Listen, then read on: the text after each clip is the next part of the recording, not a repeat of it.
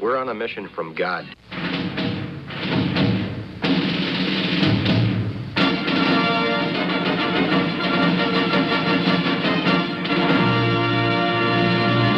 And now for something completely different.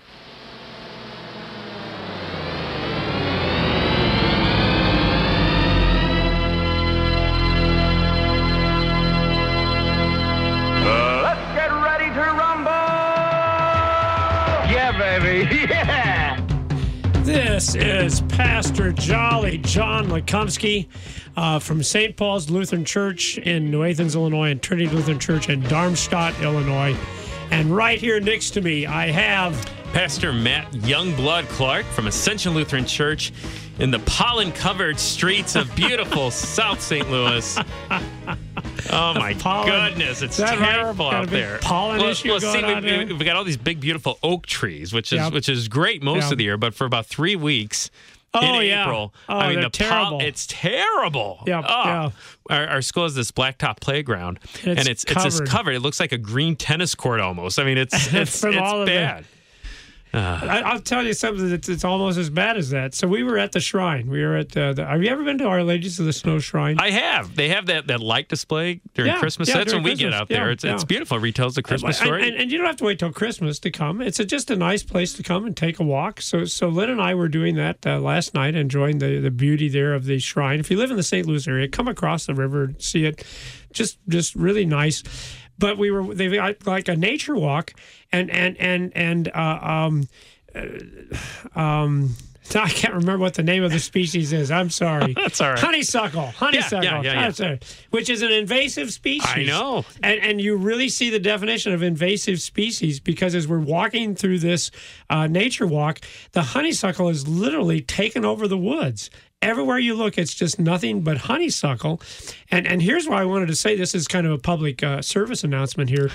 Part of the honeysuckle had fallen on me, and luckily Lynn saw it as we walked out of the woods. And, of course, she knocked it off of my hair because I'm thinking otherwise I would have woken up in the morning and I would have been completely covered with honeysuckle. It would have invaded you. It would have. It took over Pastor Jolly John. So when you're in the woods, please check for ticks and check for honeysuckle. Now, we also want to say hi. We have a guest with us today. We haven't even told people what the show is. That's right. What is the show? I'm trying to be proactive. What is because you're listening to Wrestling with the Basics. Thank you. Because we get going and we forget who we are.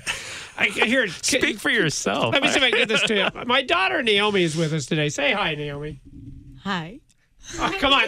Tell us a little bit about yourself.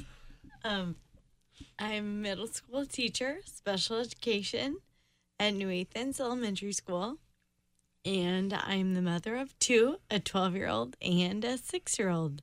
My 12-year-old is from Poland and my 6-year-old is from South Korea. Yeah. That's right. We wonder about her sometimes, though. It might just be a really small Korean spy that has snuck in. She's a sweetie, Lauren and Eric. And then tell us your husband's name is? Jared. So she really has 3 children, as most wives do. And Jared delivers beer. That's right. So he's the guy to know if you need some beer delivered to your house. Thank you, Naomi. It's bring your daughter to radio today. So, I promised Naomi would. Glad Naomi's here. Yeah. So I know Naomi from Vic Ridge when I was served with under Pastor Jolly John, and we got to know Naomi and her husband Jared, and so that connection, that friendship. So it's good to see her here this morning. Yeah, you guys still text back and forth and everything, I understand. Yeah, Lisa and Naomi gotten together a couple times over the past few years. So, it's good to keep in touch. I know your wife has come over. Naomi's one of the honchos there at the Sunday school, and she's done stuff for our Sunday school and everything. And brought some of her books over and everything. So it's Naomi, the Sunday school honcho. That is her. That's her. So, but we got to get to work here. We got to get to work. And I did promise that we wouldn't put Naomi on the spot. But thank you for saying hi, sweetheart. We're doing Easter stuff. And I'd like to do a very classic story. Apparently, Matt, a story that the church fathers must have thought was really important. Well, here's my point. We're doing the 1-year lectionary now. We know. Yeah. It's new to me. I haven't done this since I was like 8 or 9 years old. Yes. And it struck me as interesting that this is the text, the first text chosen to be read after Easter is the story of Doubting Thomas. And guess what? You're doing the 3-year lectionary. Same thing. I think every year, right? Every year. Yes, yeah. Even in the inferior, as you like to point out, 3-year lectionary, it's the same account. So I think that's remarkable, I think. And what I think is cool about it is because, well, you're probably getting to this, it corresponds with what we're doing. It takes place on the same day. That's right. Yeah. That's right. But see, that's what I thought was interesting because normally you 3-year lectionary guys in a 3-year cycle, you've got a different lesson for every Sunday. Yep. It's not the same. It's going to be different. But in this particular case, it's always this story, which we're now going to read to you, dear children. Naomi, would you like to read the story? No, that's okay. I told her we wouldn't put her on the spot. So you want to read it, though, Matt? I would love to read it. Okay. John chapter 20. Okay. And as you said, Matt, it's the very evening of Easter, verse 19. Yeah, the evening of Easter. Then we get to the evening, the Sunday after Easter, which is so cool that that's when we're reading in church. Okay. Anyway. Oh, wait a second. Now that you put it that way, there's nothing significant about it. It just happens to be what happened on the Sunday after Easter. Yeah. So that's the only reason we read it. Sure. There's nothing theological significant about it. It's just that's what they had. As far as I know, yeah. Okay. Which I think is kind of neat. It is neat. That same day that this took place. To know exactly what was happening 2,000 years ago. It's pretty neat. Okay. All right. Verse 19. On the evening of that day, the first day of the week, so we're talking about Easter Sunday evening, right? The doors being locked where the disciples were for fear of the Jews, Jesus came and stood among them, and he said to them, "Peace be with you." When he had said this, he showed them his hands and his side. Then the disciples were glad when they saw the Lord. Jesus said to them again, "Peace be with you. As the Father has sent me, even so I am sending you." And when he had said this, he breathed on them and said to them, "Receive the Holy Spirit. If you forgive the sins of any, they are forgiven them. If you withhold forgiveness from any, it is withheld." Now, my theory, that the reason why the fathers wanted to do this story every year, you had to hear this every year, is because I think this story provides maximum comfort. Okay? So if that's what you're looking for. Maximize your comfort. That's right. And that's what the disciples needed here. That's the point. Yeah. Yeah. Well, explain why. Why would they need?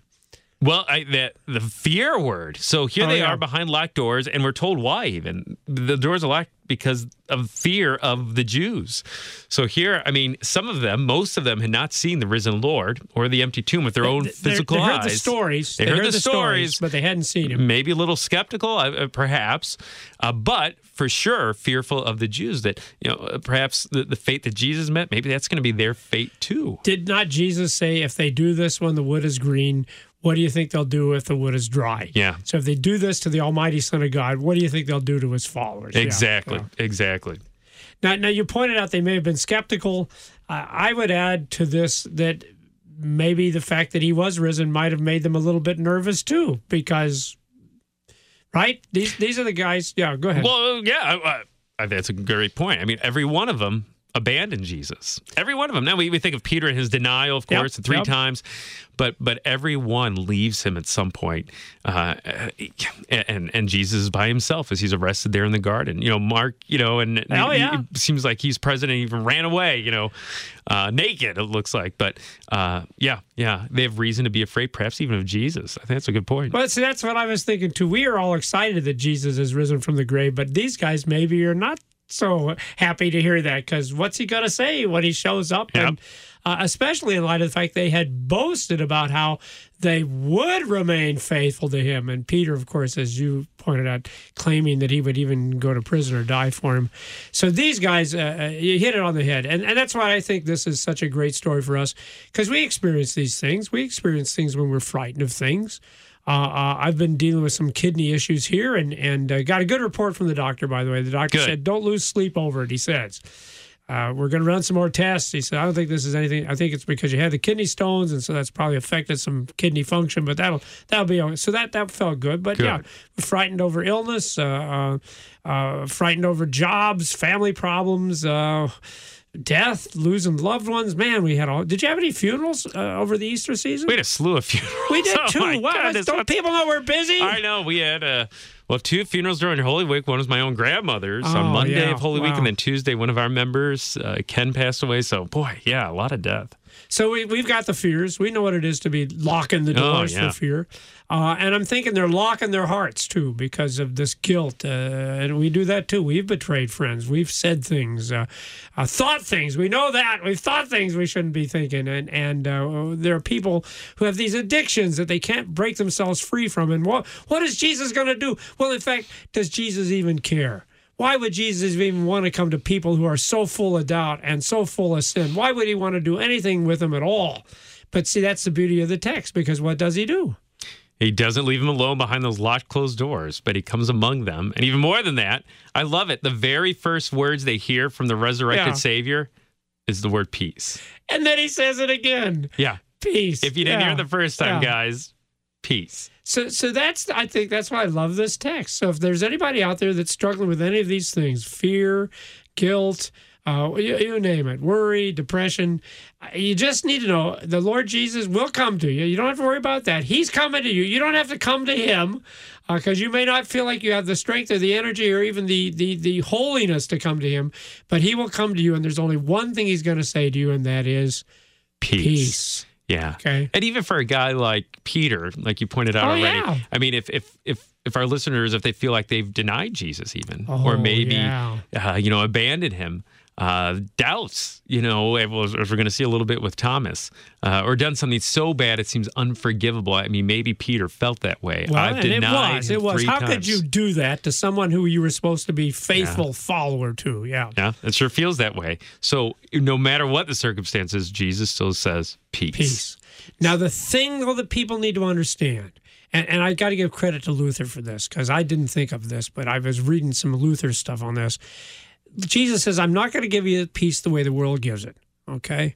And so Luther says, here's the difference between the peace that the world gives and the peace that Christ gives, because the peace of the world requires that the troublesome thing be taken away. Yeah.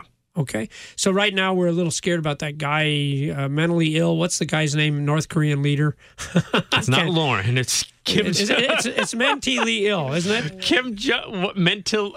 I know. I'm sorry. Excuse me. Did you make that one up yourself? No, I got that from David Letterman, actually. And now they are going to be aiming missiles at us. Now, this is because they're probably listening into this radio show right now. Way you to think? go. Yeah, no, I'm just. Oh wow. But that's the thing. We got this crazy guy over there, and he's threatening to build an ICBM so he can reduce us to ashes. Those are his words, and there will no be peace there until he's dead and gone and some other more sane person has taken over North Korea, right? That's got that. No, but see, that's the thing about the peace that Jesus offers us. After Christ came to that room and said, peace be with you, was there any less reason to be frightened of the Jews, Matt? Nope. No, there's still just as much of a threat. In fact, our first reading last Sunday, Book of Acts, they drag him in front of the council. They tell him to shut up about Jesus, and then they beat him up and they let him go. So I mean, there's reason to be afraid still, even after Jesus says, "Peace be with you." Yeah. So Jesus says peace, but you still. In fact, they're locking the doors the week later, and in fact, not only will they be taken and beaten, but all of these men, except for John, will be martyred for their faith. He walks in and says, "Peace." Does this mean these men don't struggle with sin anymore? Nope. Apostle Paul says, the good I want to do, I don't do. He doesn't just call himself a sinner, but he says he's the worst of sinners. But that's the peace that Christ gives us. It doesn't necessarily take away the guilt. It doesn't necessarily take away the sin. It doesn't necessarily take away the evil. It doesn't necessarily take the things that we're worried about. Those things remain, and yet Jesus insists that we still have peace. Peace. And we do.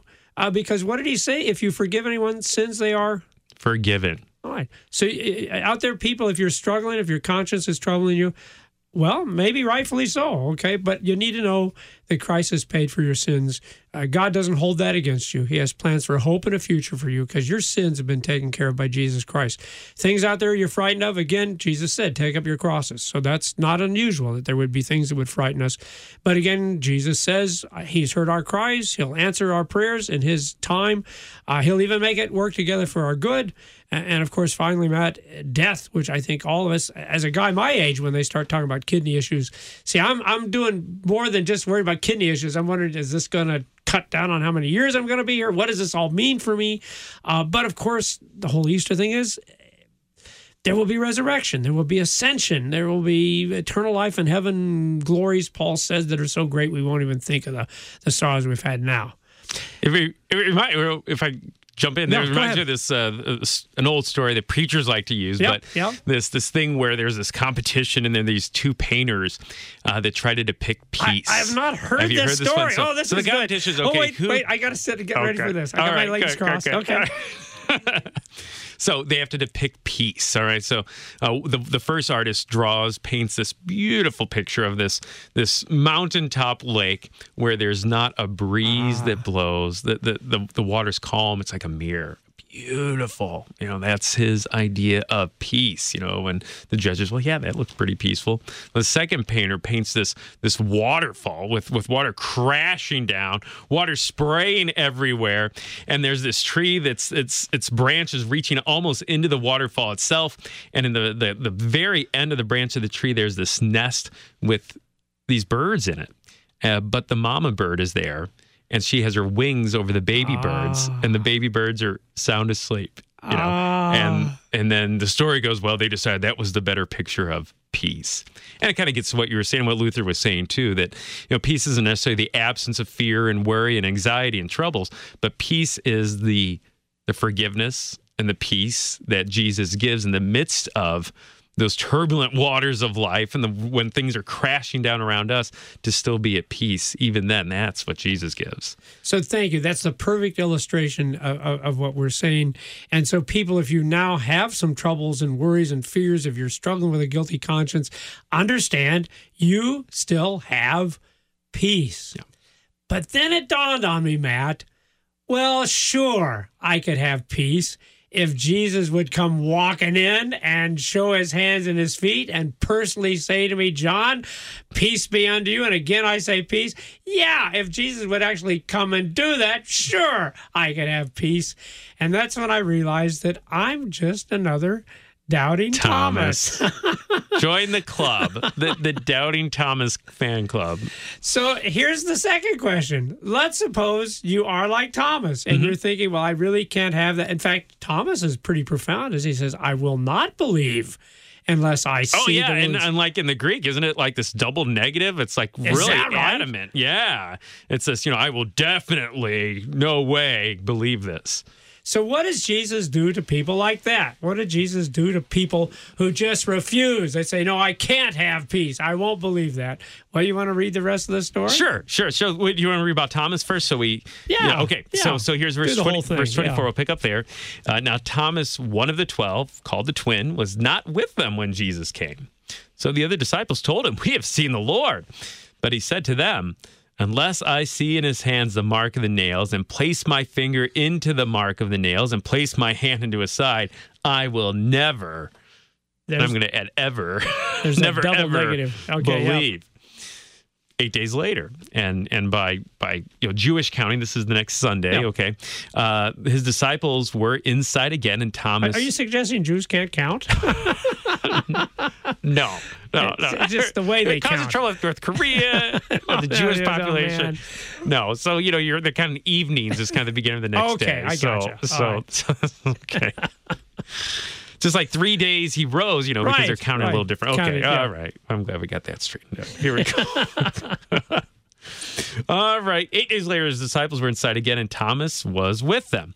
Although the doors were locked, there they are locked again. Jesus came and stood among them, and he said, peace be with you. Then he said to Thomas, put your finger here and see my hands. Put out your hand and place it in my side. Do not disbelieve, but believe. Thomas answered him, my Lord and my God. Jesus said to him, have you believed because you have seen me? Blessed are those who have not seen and yet have believed. So here's the neat thing. Even if you're someone like Thomas who's saying, well, I can't have the peace. I just won't believe it. What does Jesus do? He just comes in again and says, peace be with you. The same words, same exact words. Doesn't change his opinion, doesn't change his words, his statement.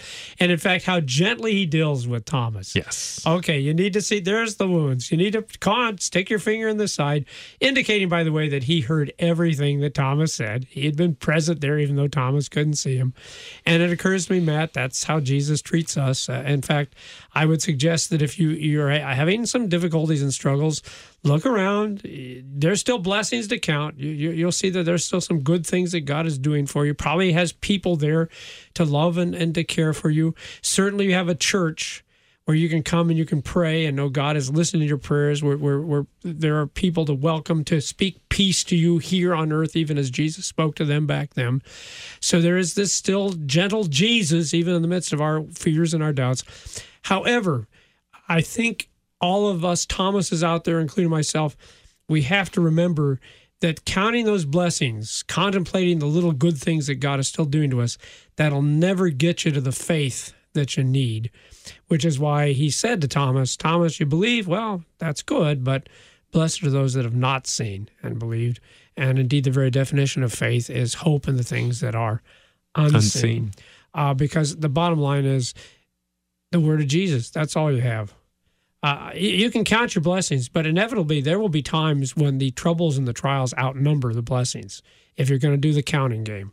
But let's not do the counting game. Let's do the listening game and just hear Jesus Christ who comes and says, here's the fact, here's the truth. Even though you're having struggles with this, whether it be from your conscience or from your fear or your doubt or whatever, you have peace. You have forgiveness of sins. That's a reality because Jesus says it's a reality. In fact, we, in the one-year lectionary, had the story of the dry bones. You know that story? Oh, yeah, Ezekiel, sure. Yeah. And how does he take the dry bones and bring them to life? He just speaks his word. And that's how that chapter concludes. He says, because the Lord has spoken, I will do it. So that's the great comfort we have. God says it. That's how it is. Even if we're still full of fear, even if we're still having some doubts and some questions, because the Lord says there's peace, there is peace. Any other thoughts or comments you want to add? I just love how it appears as though Jesus comes back that next Sunday specifically for Thomas. Yeah. You know, he comes and he talks to the disciples, but he talks specifically directly to Thomas. And like you pointed out earlier, he could have just abandoned all of them. He could have abandoned Thomas and said, you're not going to believe that I'm alive? Forget you, Thomas. But instead, he comes just for Thomas. And what that reminds me of is that parable Jesus tells about the one lost sheep, right? Oh, yeah. You know, and how the shepherd has 100 and the one is lost. He leaves the 99 and goes to search out that one lost sheep. And it's such a comfort to know that he came for Thomas, even in his doubt. And he comes for each one of us. I mean, that's the care and the love our good shepherd has for each and every one of us as his sheep, so much that he would come and still speak those words, peace be with you, directly to Thomas, showing him his hands and side. And you know how neat that is, Matt, because it just occurred to me. There may be someone who's listening to us right now who is struggling with a guilty conscience, who is having frightening things, who is struggling with doubts and everything. And what Matt and I want you to know is that this is Jesus talking to you right here, right now. He has come into your very room despite the locked doors and the locked heart, and he is saying to you, on the basis of the fact that he suffered and died and rose again for you, that you indeed do have peace. Yeah, that's happening this very moment as Matt and I have come, bringing out our words. Because that's what's neat. This isn't Matt and my word. It's the word of Jesus Christ. Thanks, Sean. Yeah, thank you. Great for letting me share reminder, that and I think just beautiful words this time after Easter as we reflect on Jesus' words for the disciples, but his words for us too. Peace be with you. Blessings to all of our listeners. Naomi, thank you for being with us, and God be with you all.